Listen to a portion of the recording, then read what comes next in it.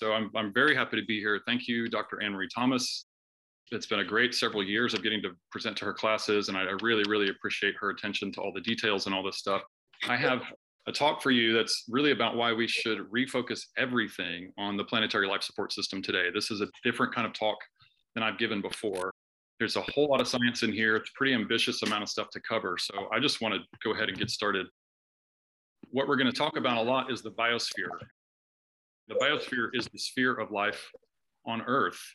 This is just a quick model. It's sort of like a half of a tree ring showing that life began long ago, and all of the life living systems comprise the biosphere. So when I talk about biosphere, I'm talking about life and living systems. And I want to start out, what should we do now? What can you do now? Let's start with some good news. I really started biointegrity because I was concerned as a kind of dyed-in-the-wool environmentalist. What's the number one solution to this climate crisis and to the biodiversity extinction crisis? And I was happily surprised to find out, and also shocked to find out, that at least half of all the biodiversity on Earth is in tropical forest ecosystem. So what you see in this map is the red in the Amazon is the greatest concentration of biodiverse vertebrates, or animals essentially.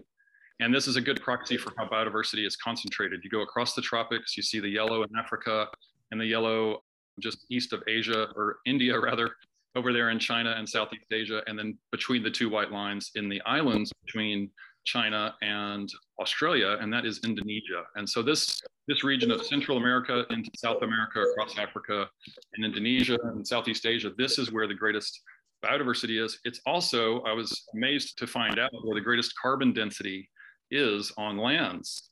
And so I kind of got my answer right then. What's the number one solution to climate change and the species extinction crisis?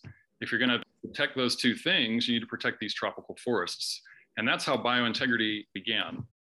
You can see essentially the most intense parts of that biodiversity map and those carbon maps are here in this tropical forest map. So I wrote a paper called The Systemic Climate Solution. You can check it out. It's in Google Docs. It's on the homepage of the biointegrity website also. Because no one had really combined all of the superlatives that are in tropical forests. And I became a tropical forest advocate.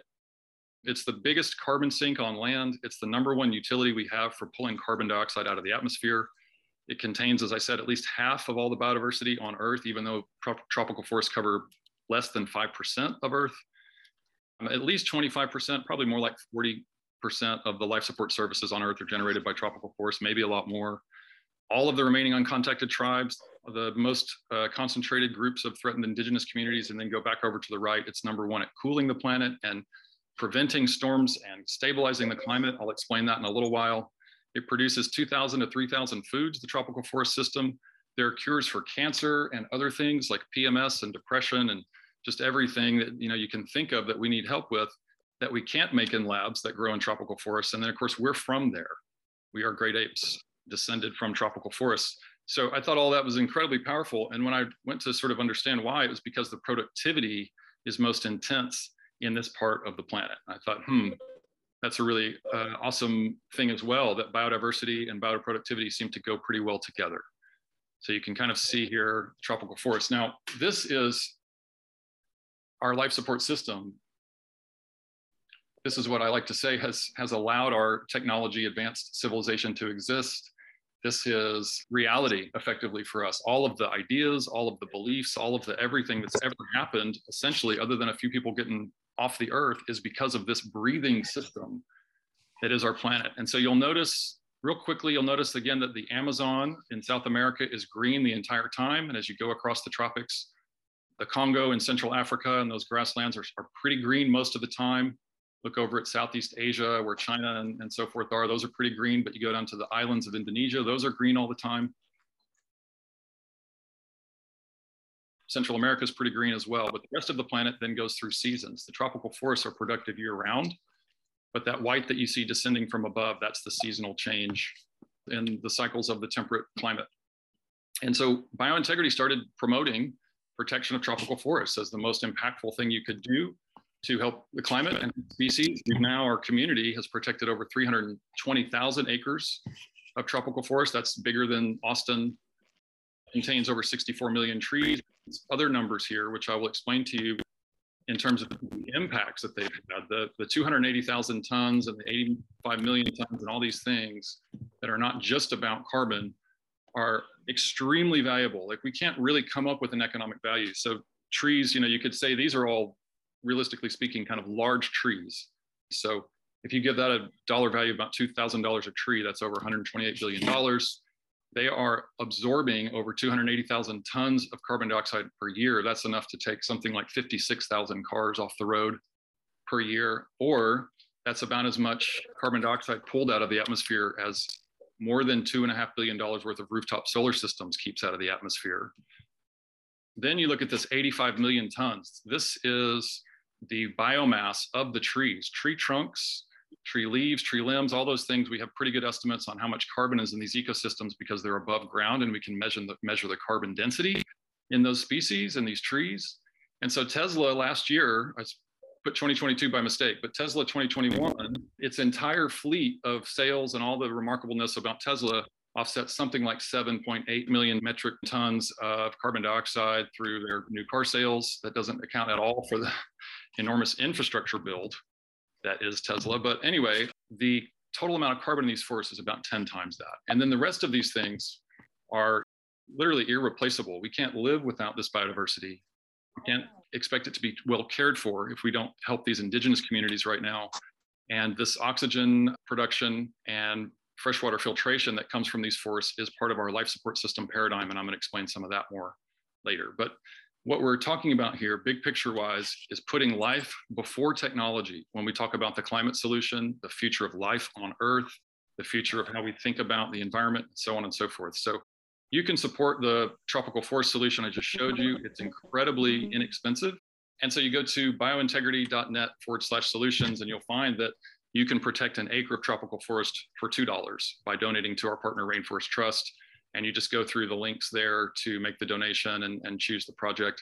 There are even less expensive ways to help protect tropical forests. And if you want to connect to those, contact me and I'll find them for you. But biointegrity.net/solutions is where you can literally take care of your carbon footprint for about $16 of a donation to Rainforest Trust. So I encourage you to do that. If you want to make the biggest difference possible per dollar that you can invest in environmental solutions, protect tropical forest.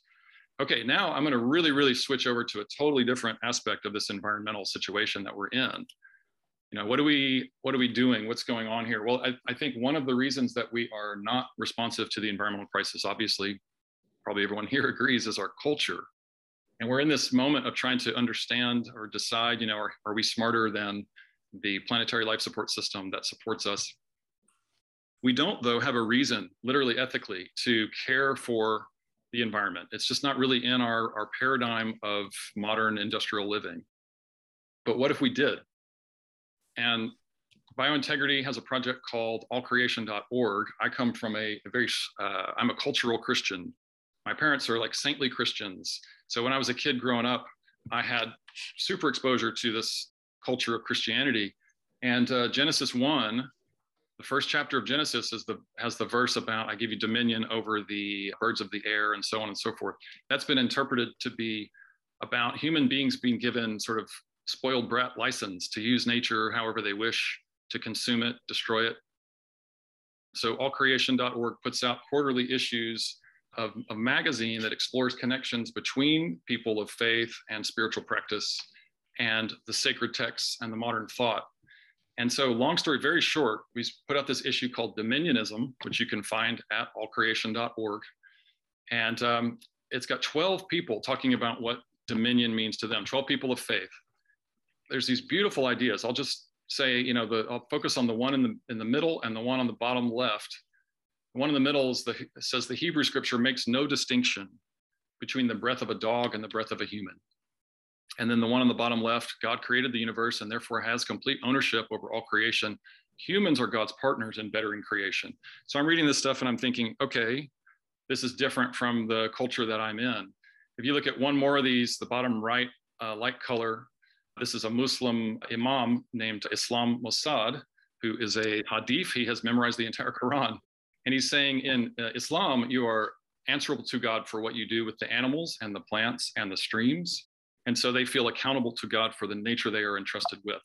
And this is all, sort of really interesting modern take on this stuff. These people are not really environmentalists like me. These are people of faith that are trying to find a deeper spiritual life. Reverend Brooks Burnt on the upper left is from the United Church of Christ. He's head of their environmental programs. And he's saying that this Genesis interpretation is off base. It's more accurate to say that humans are supposed to be servants of the other life and the creation. And then on the bottom right, Dr. Norman Wurzba, who's a rock star theologian at Duke Divinity School, he's describing the miracle of reality of the biology of our planet, which is that we are all sharing in this divine existence. We don't really know where we come from. We don't know what makes us make our bodies or how we come into existence, but we are sort of animated out of the ground. Life first appeared on land maybe 600 million years ago. It would have sort of crawled up as an algae and over time built soils and so on and so forth. And so he's saying, we are animated out of the ground to share the world with the diversity of creatures that we see. And Wurzba actually makes the most important points in this. And he released a book on dominionism, which is what inspired this issue. The main sort of central point is, regardless of a religious perspective, just a cultural perspective, it doesn't seem that there could be a more important question than to figure out how to live well in our places with each other. This is the spirit of the dominion that he sees in Genesis 1:26, verse 26. More importantly, over there on the bottom right, Wurzba is saying that when Genesis was written, when the Bible was written, these were agrarian people, meaning they were living off the land. They understood, as every farm kid understands today, you can't beat a cow. Let me say that again. You can't beat a cow to get milk. You can't, tyrannically control your plants. You have to make them as healthy as possible and hope for the best. It's about a relationship. It's about a relationship that is animated by care, this idea of farming and having an agrarian life where you're living off the land. And then he goes on to say, more importantly, that this anthropocentric interpretation of this dominion idea didn't really come into the Christian theology until we had cities and science, until the last few hundred years of enlightenment and industrialization. So every sort of religious Christian person should know that the Bible is about God. It's not about humans. To make dominion about whatever serves the human is the wrong interpretation. And then you take this one step further. What it's really saying is maybe best analogized as a sort of a babysitter idea, that we are entrusted to care for these creatures. In this model of this religion, when it says, I give you dominion, it's saying, I am calling on you to be the care provider. This is not a role of use. This is, I am giving you dominion over my household. I'm giving you dominion over all of my dominion of other life. In the passage, God literally names all of the things that creep, all of the things in the waters, and all of the things that fly. That's all of the life on the earth. And by saying I give you dominion, it's the same type of idea as when you give a babysitter dominion over your household. You come home, you don't want to find your kids, distressed. You don't want to find your resources consumed and destroyed. You expect to have great care. This is about care, this dominion. This is a relationship of care. To be in relationship with these other creatures is to be attentive to them. And then one other piece I want to point out, especially because hopefully a lot of this audience is younger, is this brilliant writer, Sarah Nahar. She's probably late 20s. I recommend everyone read her piece. It's called Discipleship and Defecatory Justice. And so what she's talking about is that even the most mundane of our everyday practices, flushing the toilet, makes us complicit in egregious harm to other life. So, literally everything in our current way of life is destroying the other life on the planet at short and fast rates. And so if the planet is our life support system, which it is, it's safer for us to transform than to stay the same.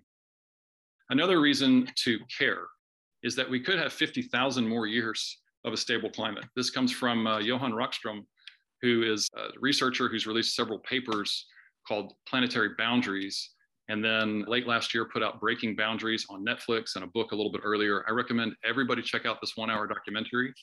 It's a little different version of this. What I'm showing you is kind of a distillation of how to act, I think. Here's a third reason. I've kind of already given this away, but this thing we call the environment is literally the life support system of the planet. And somehow we forgot, people that are still indigenous, people that are still agrarian and living off of the land, they haven't forgotten that it's the other life all around them that they rely on for everything. And we need to reconnect to this big picture. So real quickly again, Biosphere Earth is the composition of life and living systems on our planet. When you get a bunch of life together, it makes an ecosystem, and that ecosystem produces life support services for us. Life began somewhere in the range of 4 billion years ago. We know that there's a consensus on 3.8 billion years ago, and there's more recent science that says maybe 4.48 billion years ago. So somewhere in this range. And then about 66 million years ago was when the dinosaurs went extinct, and the life that has come since then is what led to human beings on Earth. This system of life really does wrap around the planet. The microbial life on our planet goes below the crust of the Earth and all the way up into the highest points of the atmosphere on the Earth. Essentially, anywhere there's moisture, there is microbial life. And the microbial life on our planet is billions of years old. I'll show you that in 1 second. This next series of things I'm going to show you is from a bunch of research I've titled The Value of Biosphere Earth. So the value of the life support system. And you can go to biointegrity/value to check out all the citations in this. Hundreds and hundreds of citations to support everything I'm showing you. So the quick, again, on the history of life on our planet is that microbes have been here at least 4 billion years, maybe close to 4.5 billion years. And human beings showed up around 200,000, maybe 300,000 years ago. This is what Earth looked like about 3 billion years ago. So it's somehow figured out how to adapt to extreme climate changes, extreme changes in resources, extreme catastrophe, and develop into what we think of as the normal reality today. And as I mentioned, ecosystems, this is what makes up the biosphere's living system. They contain life, they make life, they make our life support system services, and that makes also climate stability. That biosphere and the climate are entangled. The biosphere is over 4 billion years old, probably, and entangled with the climate system. Also, again, it's the only life support system in the known universe, Biosphere Earth. So this is just one mapping of a bunch of ecosystem services. These are things that come from the development of the life support system over time. They're things that we rely on, such as decomposition, such as pollination, such as air quality and water quality, and flavors and migrations of species and microclimate, cloud creation, seed dispersal, communication, carbon storage, instinct, nurturing. All these things are coming from life and the life system. The life system has developed over this long, long period of time into being able to become the life support system for human beings. And when the climate warmed up about 10,000 BC, roughly 12,000 years ago, we saw this proliferation of life that led to what has made technology possible, civilization possible. It's this fluorescence of life that's allowed us to flourish as a technology advanced civilization. So a fourth reason to care is that this system that is our life system is in serious trouble right now. This study from 2016 said that nearly 3/4 of humanity is already in jeopardy from life support system collapse. We've of course seen serious wildfires, serious flooding. The coral reefs are going down. That affects fisheries. There's all kinds of things that are happening. It's really on. This is not a joke. This is not the most uplifting of presentations. This is a call to change presentation. We know that between 1970 and 2018, in those 48 years, human beings grew so quickly it reduced total wildlife on Earth by about 68%. We know that less than 3% of lands are still considered intact wilderness today, and it is the intactness of the wilderness that built the life support system.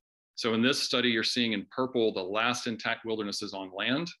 Those are, as you can see, mostly in interior Greenland and northern Canada, where really not much life wants to live. And then a few other places, including in the Sahara, also not a very desirable place to be. We know that more than 100 species are going extinct every day, according to the UN. They say around 150, it's just an estimate. We know the Great Barrier Reef is bleaching right now for the 4th time in 6 years, and I think the 6th time in 10 years. And they're not supposed to bleach more than once every 20 years to stay healthy. We all know about wildfires and drought.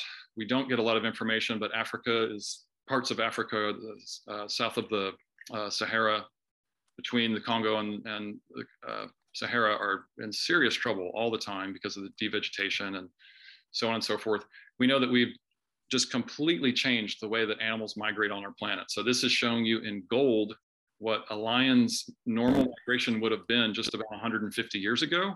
Even you could say probably 100 years ago. And then in orange, the land masses that are available to lions today. We've completely changed the way this system of life functions. This is showing you that all the vertebrate species, meaning animals with backbones, nearly 70% of them are currently endangered. The UN has said that 1 million species are endangered with extinction right now. So what is driving all this is the rapid growth of humanity that has been destroying habitats and destroying resource flows for other species. We didn't hit 1 billion people on Earth until 1804. This is when Thomas Jefferson is getting reelected as president. We will hit 8 billion people next year. So we've been here hundreds of thousands of years, but we didn't hit critical mass. And most people are well aware of this, but we didn't hit critical mass until really recently. And it's particularly the last 50 years, not 5 years, the last 50 years that has been extreme. I think it's important to throw out a Putin analogy here, that our way of life is very much, a self-destructive way of life. We are destroying the future of the life system on the planet by destroying these habitats and this biodiversity. And we are increasing the scale of that every day right now. We're not going in the right direction at all. And we need to change, first and foremost, I think, our awareness. And that's, again, what I'm trying to share with you here today. When you look at what's in the greatest crisis vectors right now, it is biodiversity and the nutrition that biodiversity depends on. The climate change problem obviously is super out of control as well, but it's literally not as urgent as the biodiversity problem. So it is our way of life that is collapsing the ability of the life system to regenerate itself and to continue balancing the climate as it did for the last 12,000, 10,000 years. We are driving this collapse spiral, and we should reverse that immediately, right? So what do we do? And I think, again, this is about changing the way we live, changing the way we think about reality. We need to focus on the life system, stop talking about the environment, start talking about the biospheric reality that is our only place to live. And in the promo for this, we talked about the biospheric reformation of the economy, that we move everything about our modern way of life into being in balance with this system of life that sustains us at every literal level. This is, I think, the most exciting advancement challenge we could possibly pursue. So in a biospheric reformation direction, the most important thing is to restore the integrity of the biosphere, to build the economics that sustain ecosystems that we have to survive, to allow them to regrow and reconnect, to figure out how to integrate our way of life back into the security of a robust planetary natural system, and that we advance everything about our technologies, our industries, our economics into this paradigm. We are in a human-centric paradigm with, everything about our culture now. Really, the history of industrialization is that we have assumed that it didn't matter. The environment wasn't going to matter, and that humans came first. And now we're at this state where there's a study that says if we don't stop deforestation by 2030, we will see civilization collapse by 2040 or 2060 at the latest. So this is not about your grandkids. It's about you right now, this whole need for us to make change. The main question then is, for biospheric reformation, is it good for all life? The thing that we're doing, the decision, the product that we're making, the way that we're making it, the way we're extracting it and disposing of it, does it contribute to the life system? Does it make the life support system weaker or stronger? This is the criteria that we need to live by now, because there are so many of us. And what I want to get into now is this idea of a biospheric climate solution. Can fixing the life system fix the climate? And I'm here to tell you, oh yeah, it looks really good if we make these major changes, if we figure out how to change our values and finance the future economy that takes care of our life support system. So the biospheric climate solution looks at the reality of the way the planet is productive and what we can gain by rebuilding the ecosystems that have been destroyed recently. And so it's not just a massive amount of carbon reduction that can come from a biospheric climate solution. It's also stuff we can't get from technology. So these three things: cooling and irrigation and circulation. And what I'm about to show you is going to show you that if we do the best we can for the land system on Earth, we should be well out of the climate crisis within 10 to 30 years. And we should be in reversal of the climate crisis by the end of the century. By protecting and restoring these systems, we get the biodiversity habitat back as well, and that secures our life support system. So this is the strategy I think we should be looking at. I'm going to show you these few things here. That the carbon potential is enormous, the reduction of greenhouse gases is enormous, and these other pieces that we can't get from technology. Ecosystem quality influences global moisture cycles, global temperature, global circulation of air and water, and then the ability of ecosystems to hold carbon and capture carbon out of the atmosphere. Every thing on Earth is made of carbon to some degree, carbon and water. And these are the two #1 greenhouse gases. So the healthier the ecosystem is, the more carbon it can hold on to, and this is better for restoring temperate climate. When you look at the most important things to do first, it's the type of conservation that I just showed you, the tropical forest stuff, where we look at the ecosystems that have the most value to the planetary life support system and protect and restore those. And then also we need to deal with agriculture immediately. Our agricultural system is really worse than our fossil fuel system to the future of the planetary life support system. I haven't seen a study to verify that, but I could explain that in Q&A if we have a few minutes. So let's talk about carbon real quick. Can the life support system consume enough carbon to avert climate change? In 2018, the UN science body on climate change, the IPCC, told us that we needed to reduce greenhouse gas emissions every year starting in 2030 by 28 billion metric tons. That's 28 gigatons CO2e. It's 28 billion metric tons of greenhouse gases every year starting in 2030. And then by 2050, it needs to be reduced by 53 billion metric tons per year. And by the end of the century, we need to have consumed 730 billion metric tons of carbon dioxide equivalents or greenhouse gases. And if you just look on the right there, you can see we can get more than 28 by the end of this decade. We can at least maintain that to 2050, and we can get 86% of that 730 need. And these are the top end numbers we need. These are not the safety numbers. These are the making sure this is staying well in the safety zone. Yeah, we can get 86% of the big number that we need by the end of this century. So everything I'm showing you here is just the land carbon system. And there are a lot of options I'm leaving out. I'm just going to show you basically two ideas. First of all, how fast, though, can we get this carbon reduction out of the atmosphere? How fast can these regrowing ecosystems pull carbon out of the atmosphere? And what the science tells us is that they expect the first 50% of that giant number, the 630 number, would happen in the first 20 years as the ecosystems reestablish. And so actually, let me go back to that. So, let's say you're 20 years old. And if we started to do this today, the rest of what that paragraph says is that by the time you were 86 years old, we would be well out of the climate crisis. And the average human lifespan in America right now is 89 and 90 years old. So this would be great, right? You'd be able to live to the average lifespan and see the climate restored. I don't know that anyone is looking directly at how good can we do? What's the best we can do here? And this is what I'm trying to show you, is that over the next 30 years, just by focusing on these two areas, the first two things in line 1 and 2 are from the recent climate conference in November in Glasgow, Scotland. And then the bottom 8, starting with reducing food, that's all about agriculture and how we make food and make commodities. So let me explain these real quick. The Glasgow stuff, back in November, the Assembly of 180 nations on Earth, or 200 nations, whatever it was, committed, 137 of them, committed to stopping deforestation by 2030. What has to happen? They also committed to restoring 711 million acres of degraded lands, degraded mostly by agriculture. If they did those two things, we get somewhere around 7.5, 7 point whatever gigatons of carbon dioxide removal per year by 2030.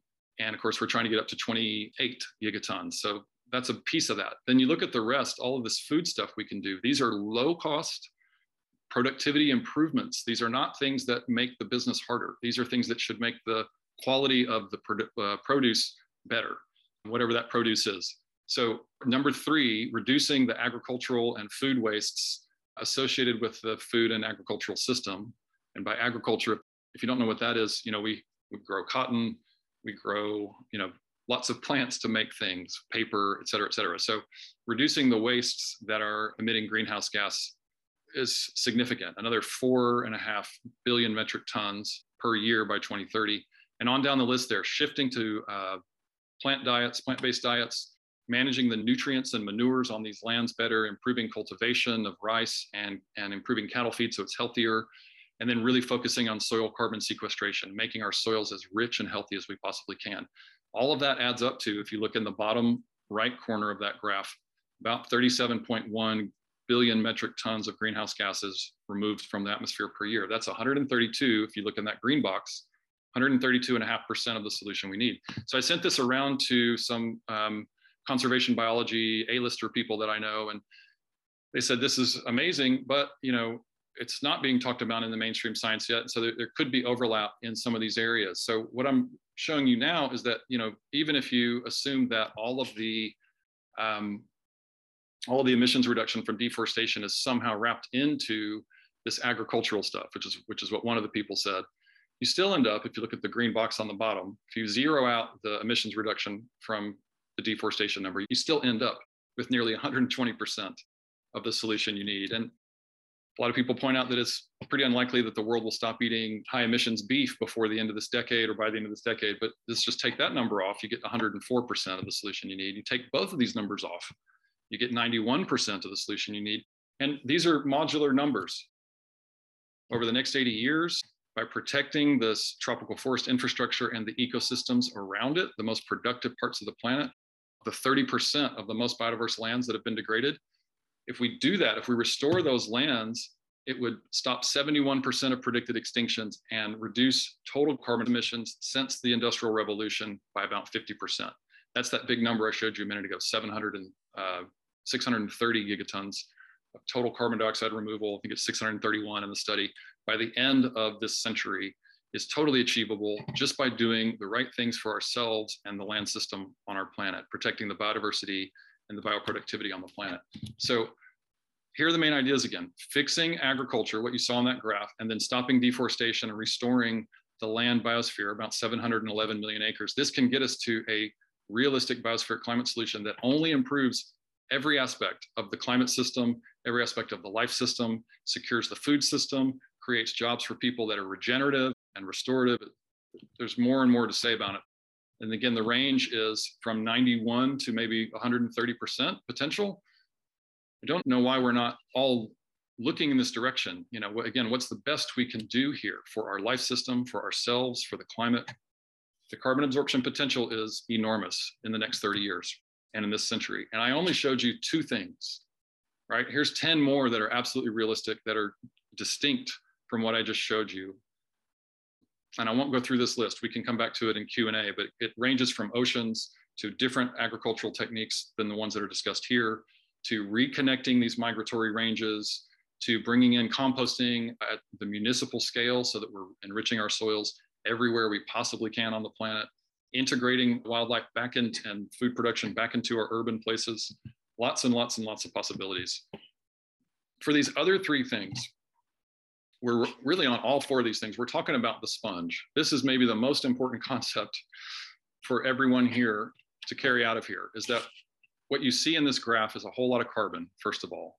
That carbon is in the vegetation, it's in the soils, it's in those giant trees. Then you see these blue moisture things flying off of the water. That's evaporation, and then we have evaporation being captured by the plants and cycled by the plants. When you get to the tree scale of evaporative moisture recycling and cycling, it cools the planet. And then also, forests are the reason that we have rain, about 60 to 80% of the rain inside our continents. Forests are what move rain across continents. They're the most important aspect for our continental system to move moisture across the planet. We have to have forests to keep the planet productive on land. So we just looked at a bunch of emissions reduction from protecting ecosystems and allowing them to grow and restoring them. But there's also physical cooling that these systems provide. And the forests on Earth are already cooling the planet by about 0.5 degrees Celsius. We're trying to keep from getting to 1.5 degrees or 2 degrees Celsius. So if we lose the forests, we blow that budget. But if we restore the forests, as has been committed to in this Glasgow thing, we will see by the end of the century, we will see the planet cool another 0.5 degree. And that's what I mean about being able to reverse climate change. By the end of this century, we can pull an enormous amount of carbon out of the atmosphere, and we can restore the physical cooling that forests provide in particular. That's why I'm telling you about forests and not oceans today, because forests are a more accessible resource for stopping and reversing global warming. So this, of course, is how the sun hits the planet. And just to show you quickly the power of the tropical forest system and other forest systems, they are incredibly important to keeping the planet cool. It is what we call leaf area that provides this service. It is moving moisture, it's inhaling carbon.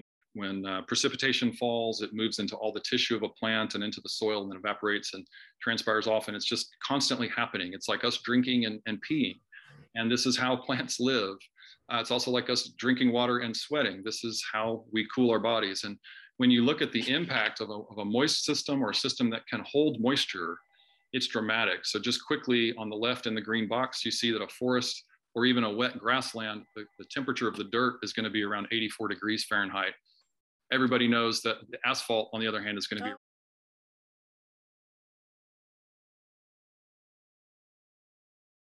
awesome. Okay, thanks for staying with it.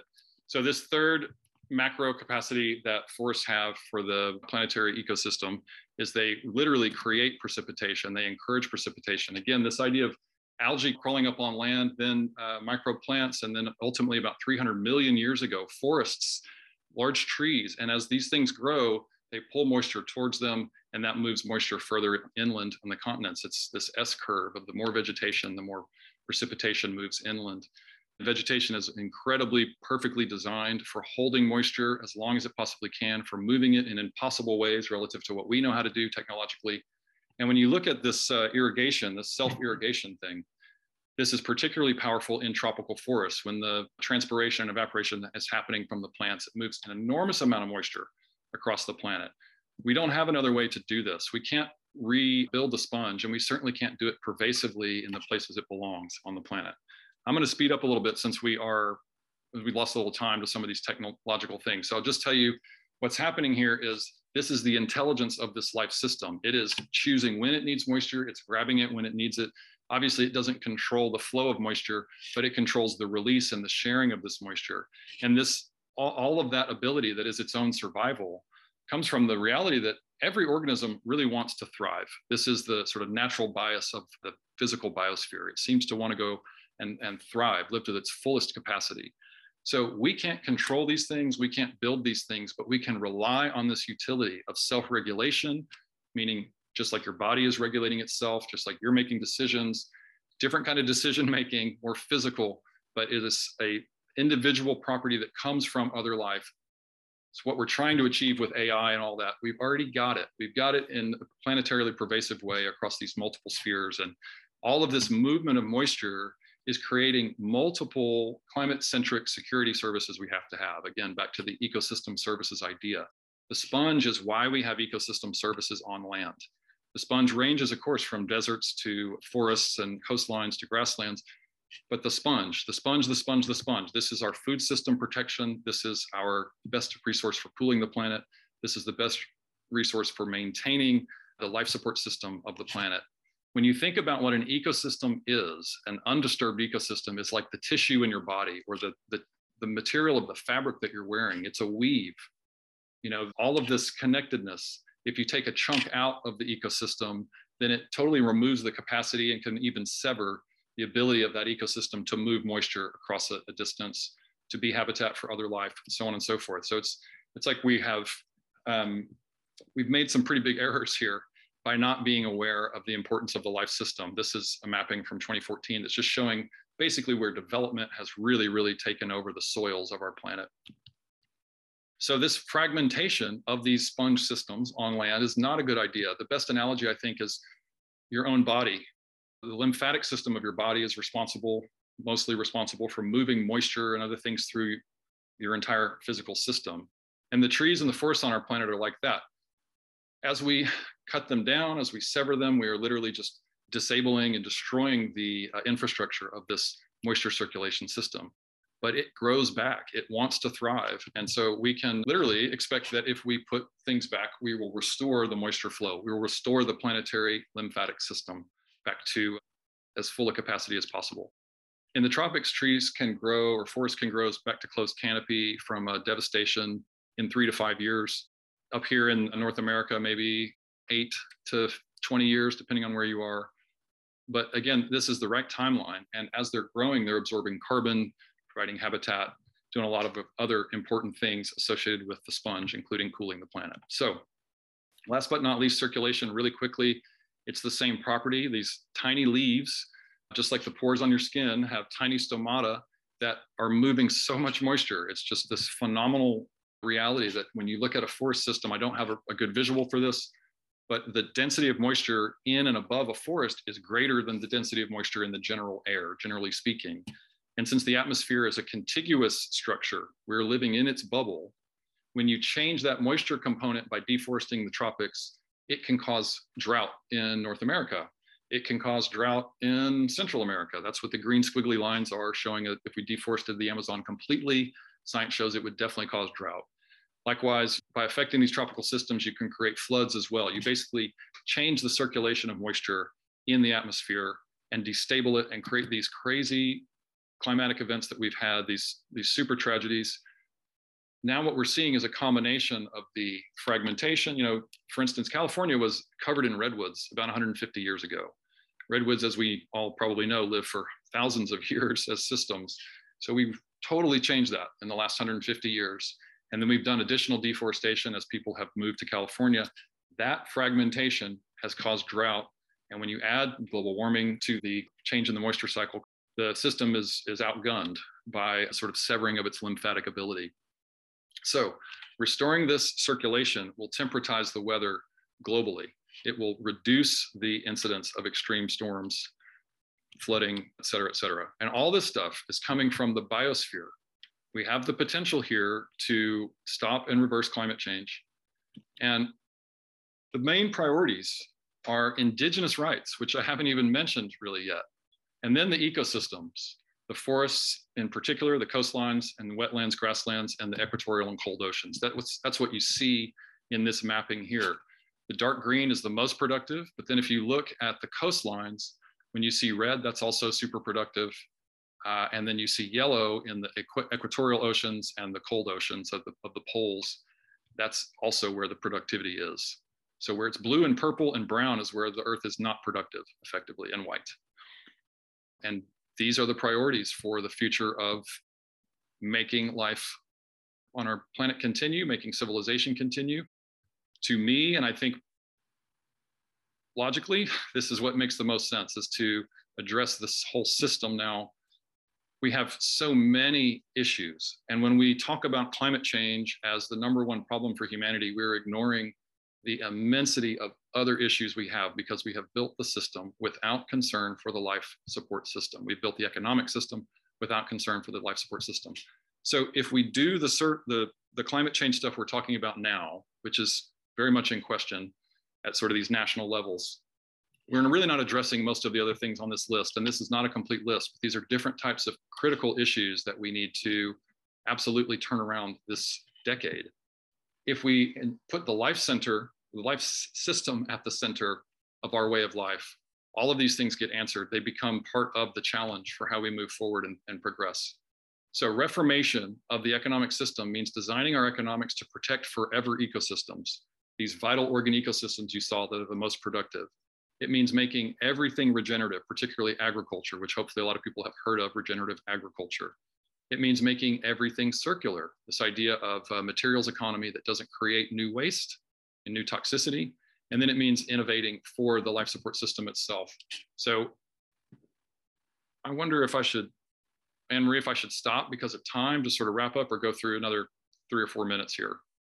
I would suggest maybe if you can just wrap it up in 1 minute and then we'll go to questions. Okay, great. So this slide is giving you a little more detail. I don't think I'll have time to read that. This is emphasizing that we are in a cultural posture where we don't understand the value of this forest system. And it is the primary component of this new way of solving the climate challenge. But it's also part of a bigger picture. And back to indigenous people, it is the indigenous people on the planet that are protecting the biodiversity and the forests primarily. They live on about 20% of lands, indigenous peoples that are intact with their native lands today, but they protect about 80% of the biodiversity and a significant amount of the forests as well. Their culture tells them not to destroy the other life on the planet. Their culture tells them they are living in relationship with these other forms of life which precede us. And this is what an ecosystem looks like when it's managed by indigenous people. It is intact and whole. This is what our best idea for removing carbon looks like. I have a lot of critiques that I think are fair. They're not angry or anything. But again, back to thinking about climate change and technology as the way forward for society. You know, our technologies are not built in ways that fix all of the problems we need to fix right now, is the shortest way to say it. But also, when they perform, they do not solve these problems. So this thing, for instance, would have to cover something like 80 million acres of land. and all it would do is suck carbon out of the atmosphere, and it'd be enormously expensive to build. The final here is just there's a bunch of new values. I would like to go back in Q&A and talk a little bit more about the biosphere reformation ideas, but these values for the economy are about, we need to add these things to the economy. We don't protect, we don't care, we don't take care of our life support system. We're not replenishing the resources we have to continue for the next 25 years, much less the next 2,500 years or 50,000 years. So all of that can be done in the ways I'm suggesting. And again, indigenous rights. When you want to get serious about supporting big systemic changes, start with indigenous rights and leadership empowerment, then regenerative agriculture, also the globally strategic protection of lands I've showed you, and some of the other items here. Lots and lots of things. Again, everything needs to change. This is about serving this indigenous worldview and this idea that we are here to care. It is our job to care for the other life. It's also our job because we have to, otherwise we have nowhere to go. So here's what we've covered. Wrapping this up, protecting tropical forests is your biggest bang for the buck action. You can protect an acre for $2. A $16 donation at the biointegrity/solutions will offset your carbon footprint for life. We need to reclaim this role as being the care providers of the other life for ourselves. It is safer to change our systems now than to continue with the status quo, including the current renewable energy paradigm. That needs to improve as well. We can stabilize the climate. We can have a lot longer future here to figure out answers and become multiplanetary and all these kinds of things. But for the immediate moment, we are in a downward spiral economics. We need to rescue and regrow the life system. It's the most comprehensive climate solution, the most fail-safe, urgent, and exciting way to move forward. A couple of final ideas. Our economics should strengthen and multiply the resources upon which the economy is built. Currently, we are destroying them, and we have been doing that rapidly for quite a while. Last but not least, forests bring the rain.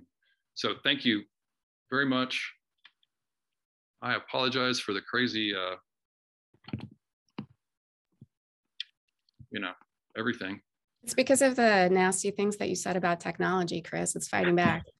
Okay, well, let's go to questions. I think we have one here. It says CCL's main focus in USA is on carbon fees to reduce carbon emissions, controversial in political arenas. Do we think these solutions are less political and therefore more natural and acceptable? I assume they're referring to what you were talking about.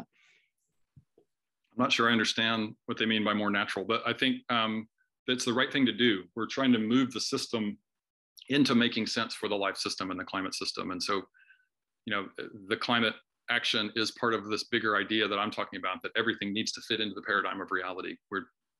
I just think that the climate culture, the politicization of climate change has made it really hard for us to make progress on climate.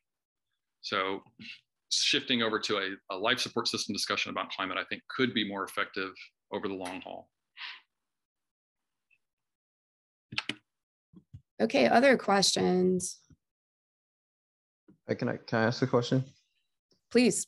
Hi, my name is Brian Wheat. I'm a local advocate with the Texas Animal Freedom Fighters, and you talked a lot about the agriculture sustainability stuff, and that you didn't have too many studies on that, but I referenced that in the chat that my group covers that a lot with our animal advocacy, and like I linked with the Project Drawdown. I think it's globally like a quarter of greenhouse gas emissions come from the agriculture industry, and so like the really driving force of deforestation is, in the Amazon, is those farmers and the industry of like JBS and whatnot, like clear cutting the rainforest so they can grow more soy, so they can feed more cows, so they can kind of like feed this destructive feedback loop system. But anyway, I wanted to kind of pick your brain on like the viability of kind of the carbon capture systems that you touched on. And I don't believe that we have the technology to really do those things at scale, because if we don't have carbon capture, I don't really think we have a viable way to kind of like counteract the system. And so what's the viability between the natural way of like reforesting with the land use versus like the technology of carbon capture stuff? Let me see if I can find this slide real quick. I'll just tell you. There's a study that came out in 2020 that shows that just allowing forests on Earth that are currently degraded to naturally regrow. So figuring out how to not keep cutting down these lands that were forests, leaving them alone, would absorb, by the end of this decade, would start absorbing around 9 billion metric tons of carbon per year. So that's a bigger number than the Glasgow stopping deforestation commitment. That's literally by not doing anything. That's by allowing the system to do what it does, which is live and thrive, take advantage of every opportunity to be as healthy as it possibly can. So, okay, so basically, like if we just leave nature alone, it will heal itself. We don't really need to like force the technology aspect as much. Well, I mean, we need to make our economics empower the nature to be the solution, is what I'm trying to show. And so right. that carbon capture thing I showed, I went through it pretty quickly, but it's showing, this will pull out carbon, but it doesn't do anything for all of these other categories. That's one critique of the idea of building carbon capture. Another is, no one's really asking for a ton of carbon commodity. I'm not sure why that's a thing, but it's a profit-centric solution to a biocentric problem. And so it really doesn't make sense when you look at what it would take to install carbon capture, technological carbon capture. That's what I referenced really quickly. That's like 70 to 80 million acres that would have to be covered with these machines. So that's like covering things with cement effectively. That's not good. And then to make all that stuff would be this, super industrial process. And, one critique that we need to really look at, I don't have any information on, but like Tesla, for instance, doing this amazing, super sexy stuff, but they have now, I think, 6 of the hottest furnaces in the world, So when they make the trucks, this is a unibody, they have to heat the metals up to, 2,500 degrees and then 1,800 degrees and then 1,500 degrees. And these cars that they're making are literally heating the planet, the manufacture of it. We also have to pull metals out of the earth, a lot of the renewable technology just to get copper and things like that. We're still mining virgin ecosystems. So the whole climate solution is ultimately about saving the life support system of the planet before the climate system falls apart and the life support system gets too beat up. Right. If you restore the beat up system now, it can fix the climate problem. But if you fix the climate problem by continuing to beat up the life system, which is already in extreme crisis, I don't understand, how that could possibly make sense in 5 or 15 years. Well, I'm glad you mentioned. I'm sorry to interrupt. I know we're almost out of time, and I just wanted to make sure that we got to this question because I think that this question is one that many students have, which is, it comes from Olga. Aside from donating, to Rainforest Trust, is there anything else that we can do, like what can we do to offset our carbon footprint at home? And we're not talking about, use fewer Ziploc bags or what have you. Can you give them something to work with, in other words? Well, I really think the most important thing is to self-educate, this idea of offsetting your carbon footprint. What you have to purchase to offset your carbon footprint right now is either new technology or saving nature. So any carbon offsetting should be done by saving and restoring nature. If you can find products that are carbon neutral, that were delivered in a carbon neutral way, that's helpful. But we're talking about micro percentages of impact relative to something like donating $2 to protect an acre of tropical forest. This is a macro planetary impact that you can have. So one thing I wanted to say at the beginning of the presentation is like, don't let my lack of awesomeness in the way I present make the importance of what I'm telling you less important. This is literally the best thing you can possibly do. Everyone here should go donate $20 to tropical forests instead of not donating $20 to tropical forests. You can do it, through biointegrity, and you'll protect 10 acres. If you want to protect something more economically efficient, contact me and I'll find that for you. But yeah, these other things like trying to remediate our lifestyle are super important. But again, the system that we live inside of, there's almost literally nothing you can do that's really truly good for the environment right now. Even the organic clothes I'm wearing right now have negative environmental impacts all over the place. So it's more important to self-educate about the issues, empower Indigenous stewardship, and change your own mind. Understand how to support the life systems restoration than anything else. Okay, well, I have a concern. Can I ask a question? Go ahead. I have a concern, and I'm wondering what your thoughts on it. Watching climate change movements of the 80s and 90s kind of basically flounder when messaging didn't really connect with working class people and the poor, and a lot of just like cycling information amongst like mostly white and middle and upper class people in America. And I don't want us to make the same mistakes again. And I think it's kind of connected to, I don't know a lot about the politics in Brazil, but Bolsonaro has just like rolled back so much of the work that's been done in the rainforest there, and he was elected by by a majority. So like how can an environmental movement connect with people who are instead of demonizing through negative messaging and too much information, kind of like Al Gore style, how can the environmental movement learn from like the 90s, the mistakes, and like be successful moving forward? Yeah, that's a really good question, and obviously none of us have the perfect answer yet, but I think the most important thing is for us to be less afraid to talk to people that are different from us about these issues. It's about relevancy, so when you look at like the way demographics are figured out, it's what do people naturally vibe with, and what's of interest to them in their lives for whatever reasons. And this disconnect you're talking about is largely, again, we don't have a reason to care. It's not in the Bible as far as most Christians are, or as far as I know, all Christians, modern Christians are concerned. It's literally not what the Bible says. But now I'm telling you, it does say that. The context of when the Bible was written and why it was written is that it's about providing care. It's about being attentive. It's about being in relationship with other life. If the general Christian population in the world understood that they were in a false context about dominion these last 200 years, then we might see some of the difference of what you're pointing to, that it would become more relevant to a broader group of people that don't just sort of have a heart for environmentalism.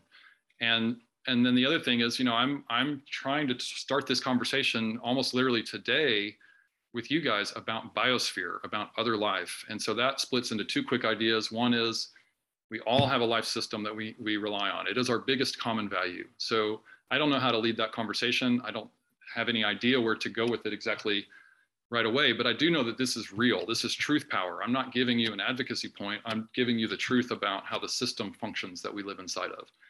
That's going to be powerful in terms of being more relevant to more people.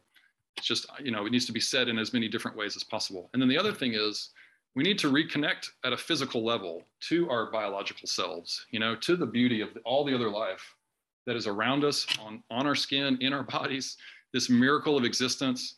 There's so much here in turning this corner historically and moving from an era of being just really tuned out and ignorant for hundreds and thousands of years to other life, thinking that it was an imposition, and now moving into recognizing this is the composition that we live inside of.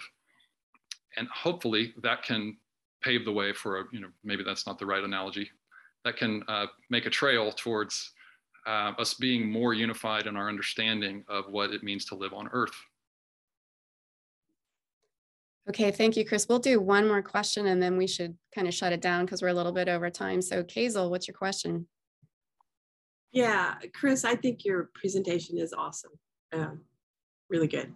And my question is, do you have suggestions about who to reach out to help support Indigenous people in their fight to steward the land?